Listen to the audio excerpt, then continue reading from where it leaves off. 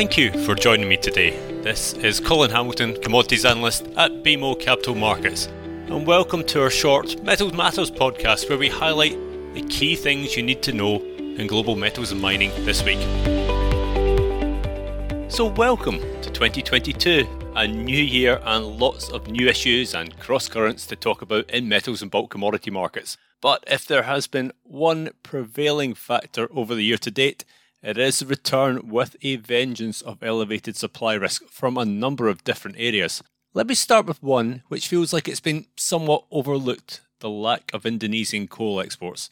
Many of us saw potential for an announcement of trade restrictions or export taxes on nickel pig iron, but instead on the 1st of January, a temporary coal export ban was put in place to replenish depleted stocks at the main domestic utility, and given Indonesia is the world's largest exporter of thermal coal, double that of Australia, and the world is operating in a calorie-constrained environment, that's a big problem.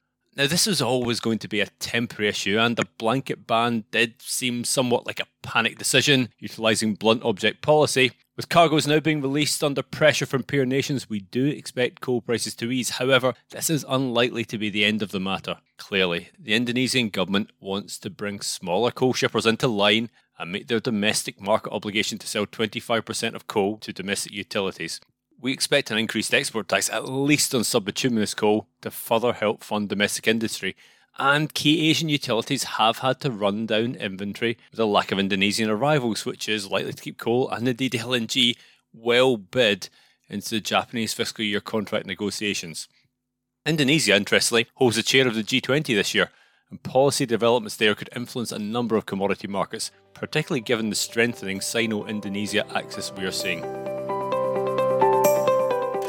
Sticking with supply risk, one area we've been asked about a lot is European power prices, and this is not just from my mother-in-law wondering how much her electricity bill is going up though. In a working from home environment, many of us are definitely consuming more electricity on our own books.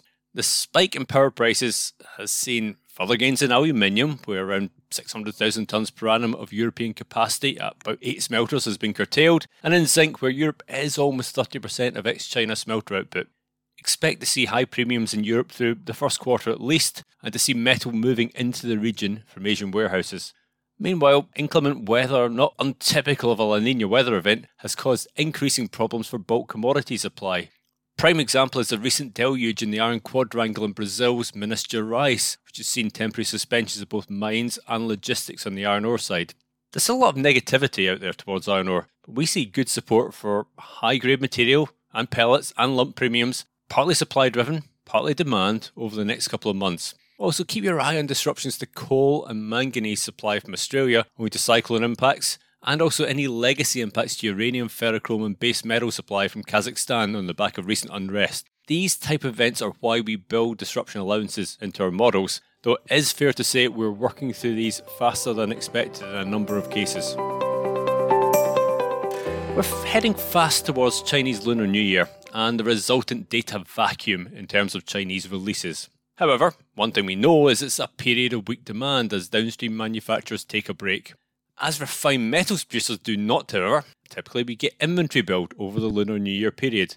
And this year, more than ever, watching this inventory build is important. I'd argue there's still some risk premium in base metal prices at present, over and above where the underlying fundamentals suggest they perhaps should be trading, owing to low visible and or available inventory, and the pace of build over the coming weeks may determine whether we see any unwind of this. However, this is not going to be a typical New Year. Omicron's seen to that. The key port cities of Tianjin and Ningbo have seen major restrictions impacting flow of people and goods, and the Beijing government is warning against travel over the holiday period.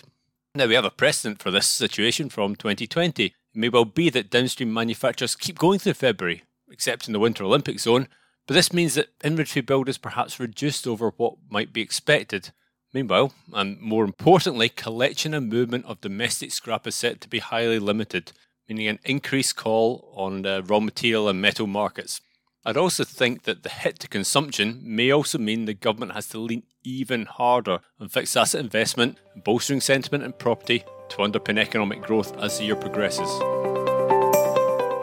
Lastly this week, I wanted to touch on the nickel market, which has slowly pushed up to 10-year highs. Now, the recent plethora of announcements around nickel development projects, both in terms of major miners seeking stakes or offtake signed with battery manufacturers, is testament to the confidence in future demand fundamentals. However, getting any degree of certainty in 2022's market feels a lot harder, and mainly down to the supply side. Just as an example, the spread of estimates on Indonesia's nickel pig iron output this year is between 1 to 1.3 million tonnes, which for context, that 300,000 tonnes is 10% of global supply. Given the supply side of resource markets typically has a good degree of visibility, this really is a delta of the like we cannot remember. Moreover, based on company expectations and published data, this would be a year of unprecedented growth in traditional Class 1 and ferronickel supply, in fact, almost double the previous record seen in 2011, even after disruption allowances incorporated. Now, supply growth is needed. To put the need for this in context, given nickel recorded the largest deficit of all major base metals last year, keeping everything else absolutely equal, supply would have to grow almost 200,000 tonnes of nickel content just to prevent further stock draw. This is certainly possible, or indeed plausible, but it does involve a lot going right. Or, looking at things another way, the 100,000 tonne decline in LME nickel briquettes sitting in exchange warehouses over the past 6 months simply cannot continue at the same pace, otherwise stocks will be at zero by mid-year. When we put everything together, we end up with a roughly balanced nickel market for the year as a whole. However, this benign figure disguises a real wide range of potential outcomes. Given the history of nickel supply underperformance, around our balanced base case, we put higher probability on 2022 being another deficit year. Thank you for listening to Metal Matters.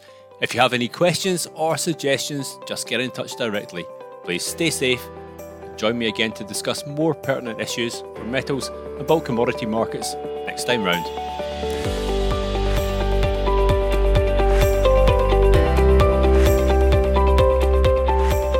That was Metal Matters, presented by BMO Capital Markets Equity Research. You can subscribe to Metal Matters on Apple Podcasts and other podcast providers, or visit our website at researchglobalzero.bmocapitalmarkets.com to listen to more episodes, including our other podcast series, BMO Equity Research in Tune.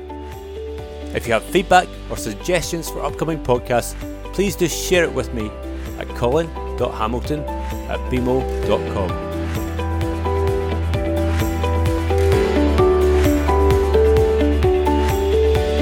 To access our full disclosures, please visit researchglobalzero.bmocapitalmarkets.com/public-disclosure.